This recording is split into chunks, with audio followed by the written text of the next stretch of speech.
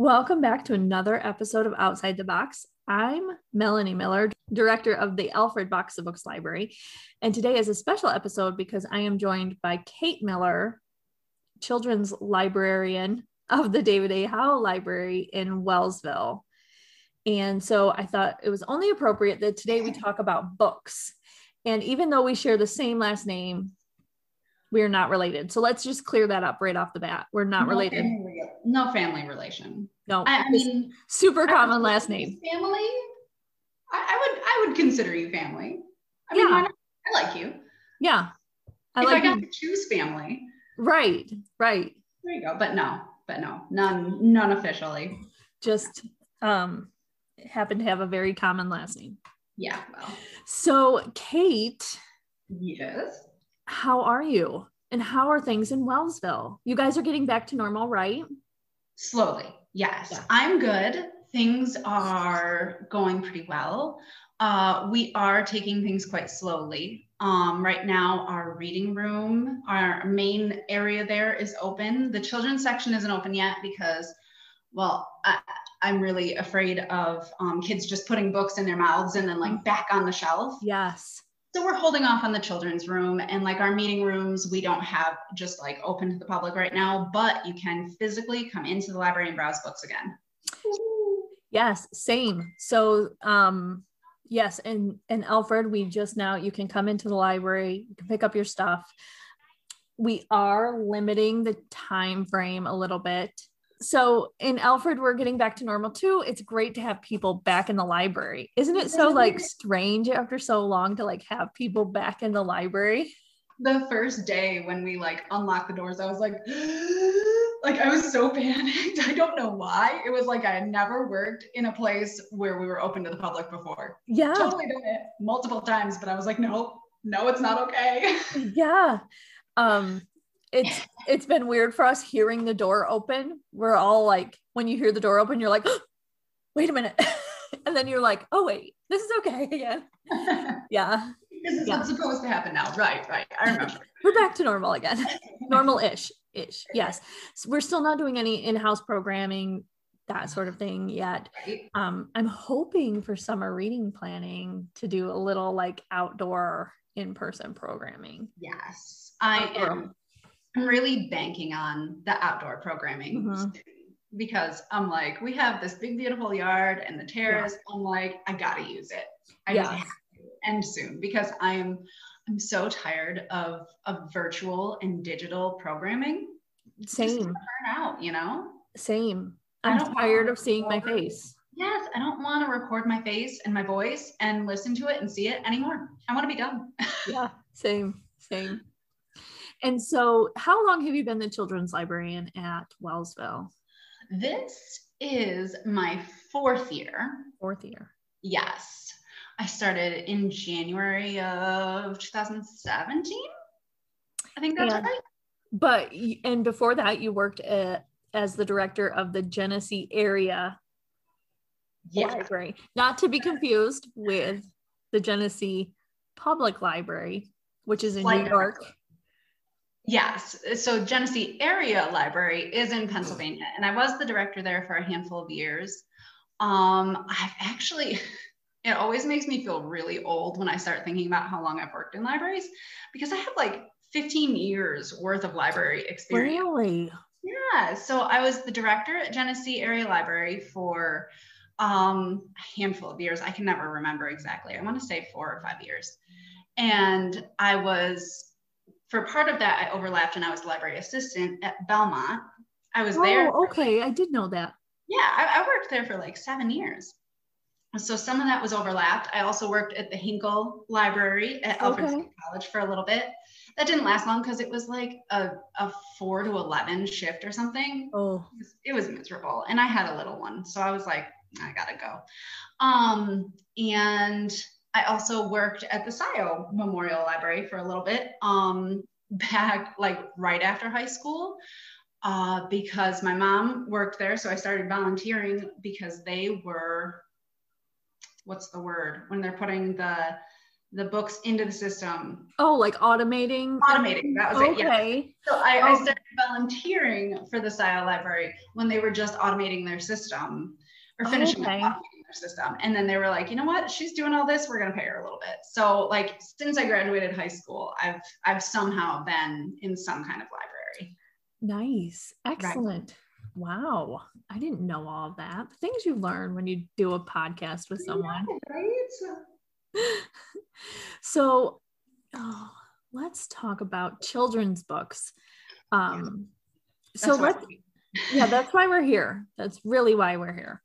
So recently Beverly Cleary passed away. Sad face. Yes, March 25th, Beverly Cleary passed away, and she wrote many, many children's books, including Henry Huggins, Leave It to Beaver, which I didn't know that she wrote. I didn't know that either. Wikipedia told me that, so it could be wrong. But we'll take it. We'll take it. We'll give her that. Beezus and Ramona, The Mouse and the Motorcycle, so many others. Right. She's probably most well known for her character of Ramona Quimby. Yes. Cleary also went to school to be a librarian and worked specifically as a children's librarian. Isn't that so cool? So cool. Did you read any Beverly Cleary, and did she have any lasting impact on you? Truly, that's not one that I really like. Beverly Cleary wasn't an author that I read a ton of when I was younger. I think it's something that I've come to appreciate more as an adult. Yeah. I did read The Mouse and the Motorcycle. Ralph F. Mouse is one of my favorites. I absolutely adore that book. And I read that, I mean, forever ago, probably when I was a kid. But now I try to read chapter books to my kids before bed. So we're kind of on a Roald Dahl kick right now. We've read like all the Charlie and the Chocolate Factory, a bunch of those. But I was like, I think I want to read The Mouse and the Motorcycle, you guys. And they're like, a mouse and a motorcycle? Yeah. Yeah. So that's on our list. But I actually have, just like Beverly. Oh, okay. The biography of Beverly Cleary. And it's just so cool that like her mom essentially made a children's library in their hometown because they had 2 books in their house and they would read it again and again and again. And so her mom was like, hey, we need a library. And so they got a bunch of adult book donations and she's like, yeah, but we need a kids library too. So like when I think the state college donated a handful of children's books. And so that was like the first children's library in her hometown because her mom was like, I'm so sick of reading these ancient books to you. Yeah. The struggle that every parent goes through. Right? It's like, good night, moon, again, no thank you. Yeah. So that was kind of cool. And I mean, from that young age, she clearly was just like enwrapped in the library kind of. Yeah. Reading books. So I thought that was really cool. I will agree that I don't have a clear memory of reading any Beverly Cleary. I mean, I'm sure I did when I was younger. Right. I just don't have a clear memory of it. And it's something, yes, that I've definitely come to appreciate as I'm older and like have children now. Yeah. And speaking of, it's funny that you mentioned her mom sort of creating that library and getting her start in the libraries. A professor at Westchester University has said that Cleary's books have lasted because she understands her audience. She knows that they're sometimes confused or frightened by the world around them, and that they feel deeply about things that adults can dismiss. And while this doesn't seem extraordinary now, back when Cleary was writing her books, that was somewhat, revolutionary. How do you think children's literature has changed since Cleary's early works, and how do you think it will continue to change? It's amazing to think that back when, I mean, I don't even know, when was she born? What era are we talking about here? I believe the first book was published in like 1950. Okay. So, I mean, probably 30s when she was a child. Could you imagine not having any books for children that are just for fun? Right. Everything was a cautionary tale. Yes. Or, you know, be scared of this because you could get hurt. Don't get snatched up by strangers. Like everything was for a purpose. And it was never just for enjoyment. It never showed children playing, right, having fun, interacting with friends and peers and family life. Just for fun, you know, like that was just not a thought for kids to just see fun and levity and like just for the heck of it. And it's just like, could you imagine a world where we didn't have that? Yeah. And so it's so cool that she essentially saw that there was this gap. And she was just like, well, yeah, kids need books about kids for kids and what they're doing. And she filled that gap. So it's really cool to see that. And what else did you ask? How it's gonna how will children's literature continue to change? Jeez. I think we're just getting a better and better understanding of what children truly need. You know, clearly I see what you did there.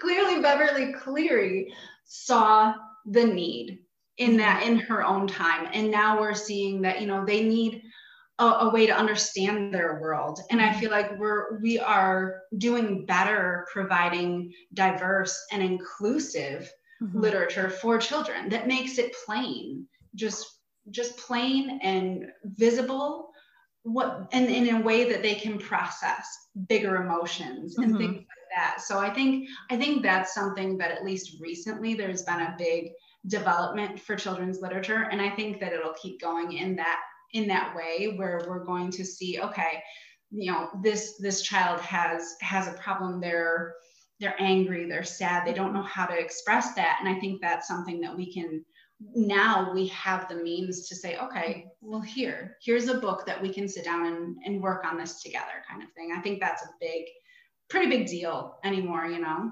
Absolutely. And I think that we have a greater understanding that representation matters, just like Beverly Cleary saw that children weren't being represented in a way that was realistic. Right. We now know that children need to see themselves represented in books. They need to see people who look like them, who live in environments like theirs. So I think we'll continue to see more and more diverse books coming out. So that makes me hopeful. And body image too. Body image, yes. Is one that gets me so much, because I mean, we're doing better when it comes to race and even inclusivity with abilities. Yeah. You know, I know diabetes and autism spectrum and things like that, but there's still a gap when it comes to body image. Yes. Yeah. So I think that's something that it would be nice if we could see some more of in children's literature in the future. 100%. When we're lacking a little bit, I think.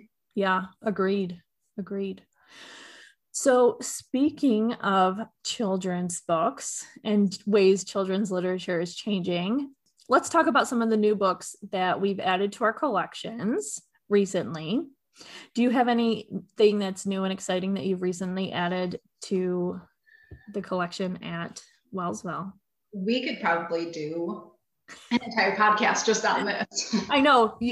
So normally this version of the podcast, I focus on some new books that I've purchased for the library. Since people weren't able to come into the library, it was a way to like showcase some of the new books. But it was like every time I was like having to narrow it down to like 15.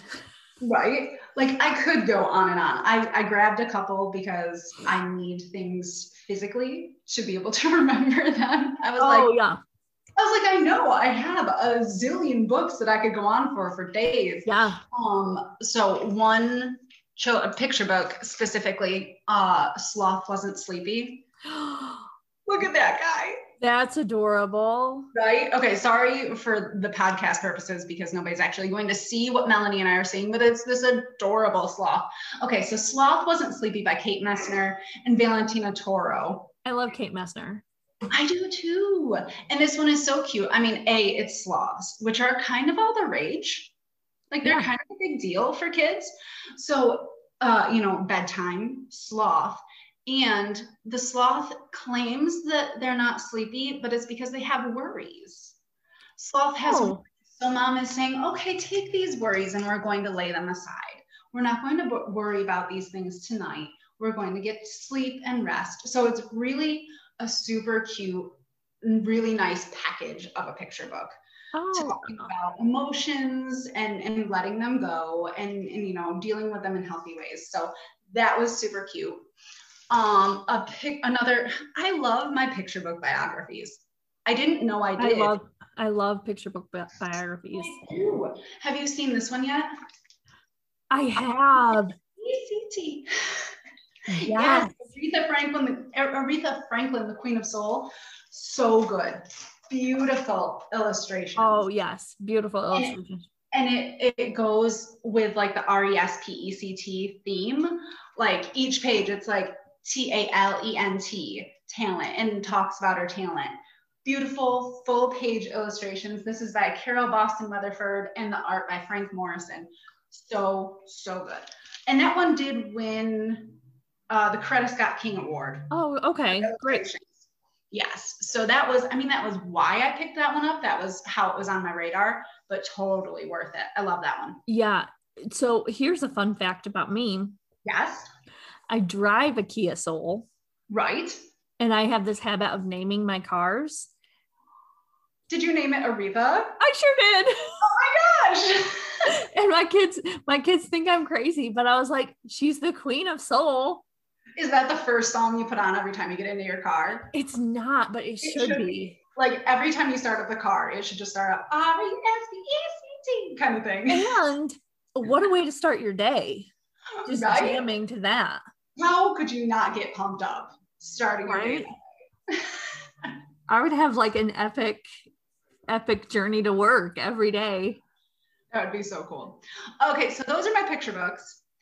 I'm reading When You Trap a Tiger by Tay Keller, which is the Newbery winner for 2020. I've got like 100 pages left in it, and it's good, but it's kind of a typical Newbery too. Okay. Like it's a little heavy. It's worth it. It's worth the read, and it's totally like it's a good book, but I have such a hard time because it's not always enjoyable. Right. The message is important and it's portrayed in a really enjoyable way, but it's heavy. So that one's a little heavier, but what else have I read lately? Class Act. Oh, the graphic novel. That's on my to read list. It was so good. It was tough because I know I read New Kid last year because that was the Newbery winner. Last year. So I had read that and then I picked up Class Act and I was like, oh yeah, this is like a follow-up. And I was like, shoot, I don't remember anything. Oh yeah. So it took me a minute to dive back into like the characters and the situation, but it was like, you could read it standalone and it would be good. The Inheritance Games by Jennifer Lynn Barnes. So we do teen subscription kits. Okay. And I sent that out to one of our teens and she rated it 5 stars. So it was so good.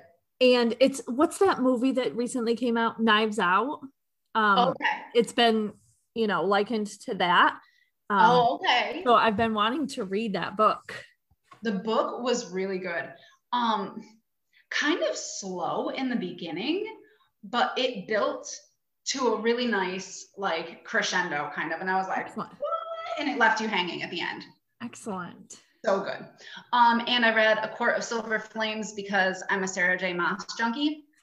Can't help it. Okay, so I've seen that name on our shelves, and I will admit I did not know anything until, is The Court of Silver Flames the most recent one? Yes. I can't keep them all straight. So until that book came out and it was like all over everything, I ended up ordering the whole series. Yeah. And sounds so good. But our first book is out right now. So I'm like, I needed to come back so I can get started. Yeah. And they're books that I picked up, I don't know, a couple of years ago and started because she has, they're fantasy novels. Mm-hmm. I love fantasy. It's a series, so I can continue to love it for longer, which is always what I want. So I picked them up and I loved them. Yeah. So Sarah J. Maas, the books matured. The first, I want to say 2 or 3, maybe. I think Court of Silver Flames is the 5th one in the series. And I want to say the first 2 or 3 were acceptable YA. Okay. And then the 4th one kind of ratcheted that up. And I think we might have moved the whole series to our adult section then. Yeah. When I cataloged them, because I originally ordered them thinking YA. Yeah. But then when they arrived, when I was cataloging them, I was thinking some of them had them in adult, some of them had them in YA. And so I looked at them and I happened to stumble upon a certain scene. Yes. And I was like, okay, we're going to put this in adult. and so then I hate breaking up a series. So I just moved the whole series. Yeah. And I feel like, it could serve a purpose if you had like the first couple in YA and then it was like, oh yeah. And then when you're an adult, when you move over to these. Yeah. This last one, it wouldn't have been hard for you to find one of those scenes that you're like, okay, no, this is an adult. It was a little bit much for me, but the story overall was really good. Usually I read these and they're just my escapist, like turning my brain to toothpaste kind of reading. But this one, it had a lot more substance. It dealt with a little bit of like mental health.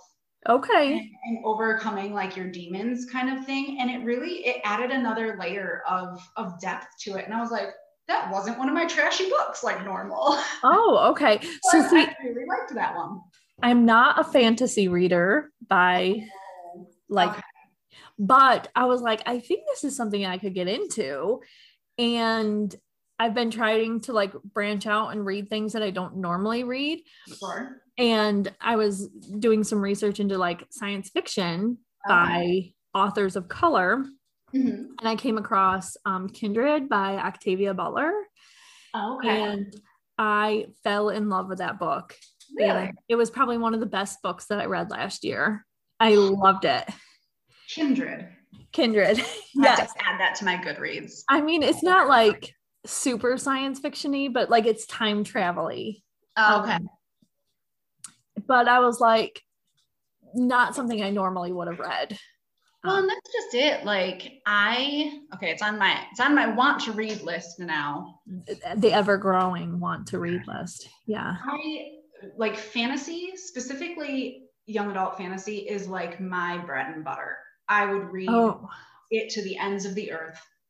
I don't know. It's just like, I would pick up any Holly Black with like the Queen of Nothing, like that whole series, ate through that. I've read every Sarah J. Maas, like everything. Really? I just love those. Victoria Aveyard.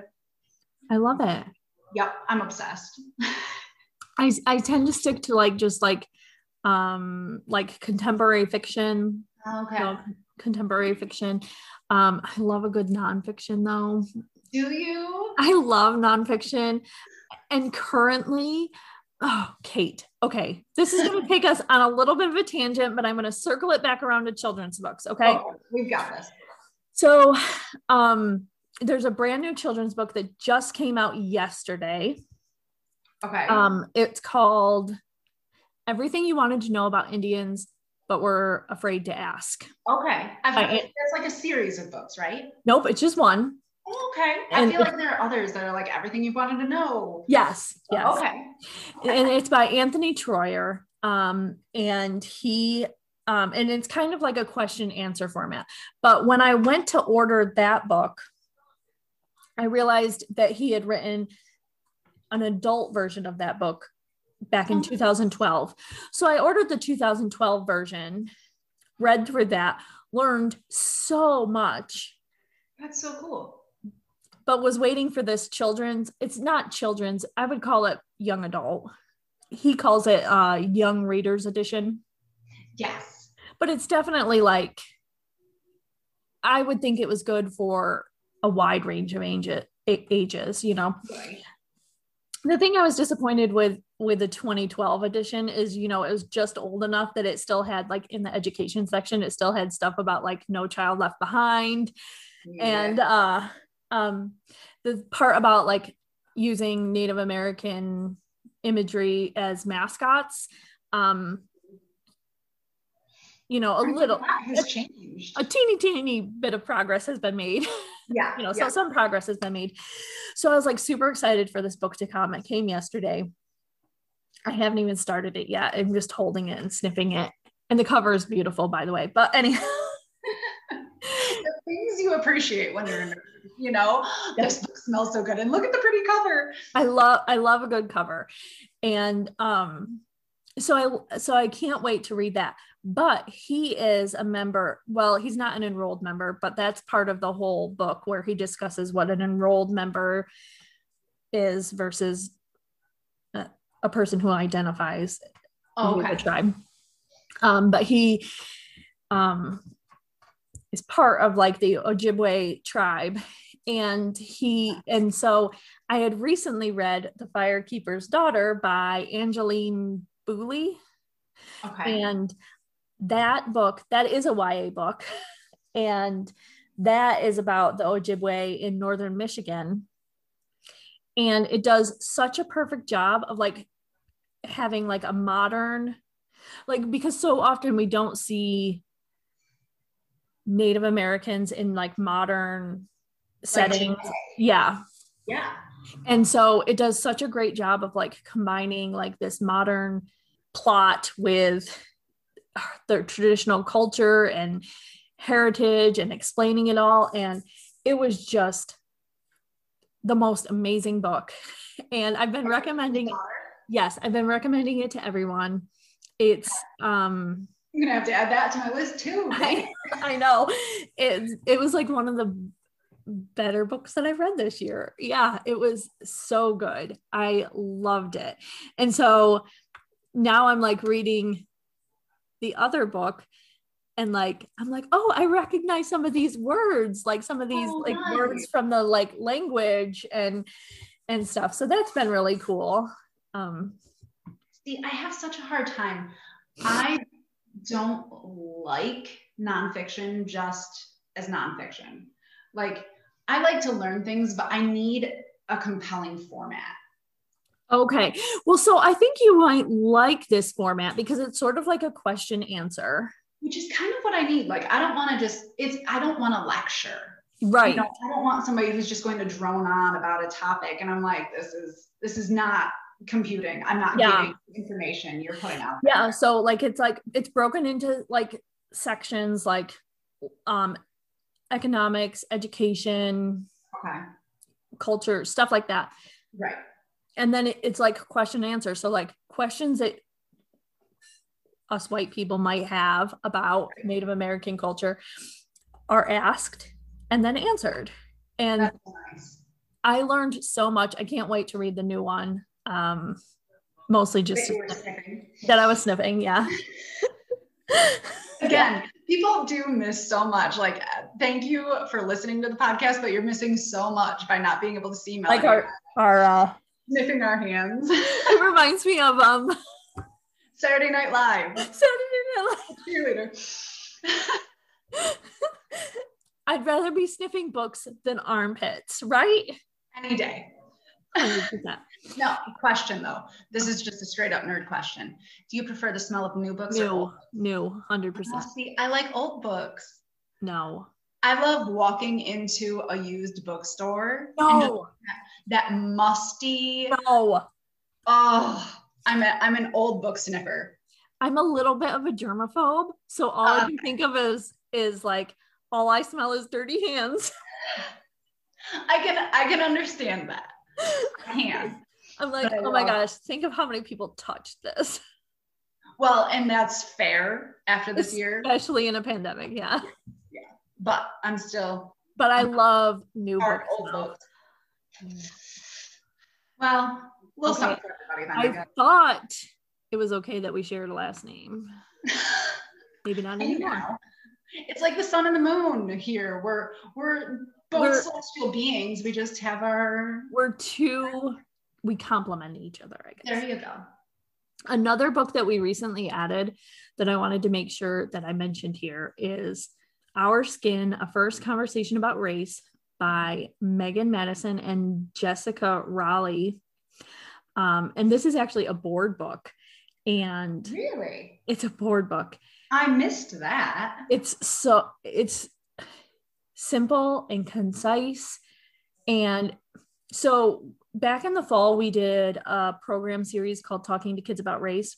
Yeah. And I was searching for like books to go along with the program. But this is the book that I was looking for, like something simple, concise, and just talking about, so it addresses like the science, like melanin in our skin is what gives us the color, but like the social construct of race is arbitrary, really. And so it's just a terrific book. I highly recommend it. That's awesome. It was great. And then we just recently added this other book called What is a River by Monica Biasenavician. Yeah. Oh my God. That's such a long name. I'm sorry. Yeah. It's What is a River by Monica Biasenavician. I think you nailed it. And it's, like starts out with like a little kid asking like, what is a river? And it just like talks about like not only like what is a river, but like sort of like the interconnectedness of nature. And the illustrations are just, I love illustrations. Can I say, since we're talking about children's books, I don't think illustrators get nearly enough credit. No. Like they make children's books. They do. The stories are secondary. Yes, an illustration can just, they're so powerful. And these illustrations are just, they remind me a lot of like the illustrations in like an Oliver Jeffers book or, so like kind of like that crude, like crayonish. Yes. But there's something about that I love so much. And I think that kids can really relate to that. I think that's it. Like, it's kind of on the simple side. Yes. But that's, so like kids could do this. Yes. Like, a kid could almost replicate the illustrations. Yeah. And it seems so innocent. It does seem so innocent. And it's such a beautiful book. I love it. That's awesome. Yeah. I have your little write-up here, and now I have all those titles and I have to go and add them to my next book order that I put in. I'm like, do I put this book order? Yes. I'm gonna have to add all your books to my next book order. This is so beneficial for us in our libraries and our communities. Look at that. I know. Look at this. Now we're gonna have all these books. I know, right? So thank you so much for joining me today. Yeah, I'm glad I could do it. Yeah, I'd do it again. Be sure to stop into the David A. Howe Library to check out what they've got going on and all their new books. Yeah. And you can now come into the Alfred Box of Books Library and check out all our new books. And we'll see you next month for another episode of Outside the Box.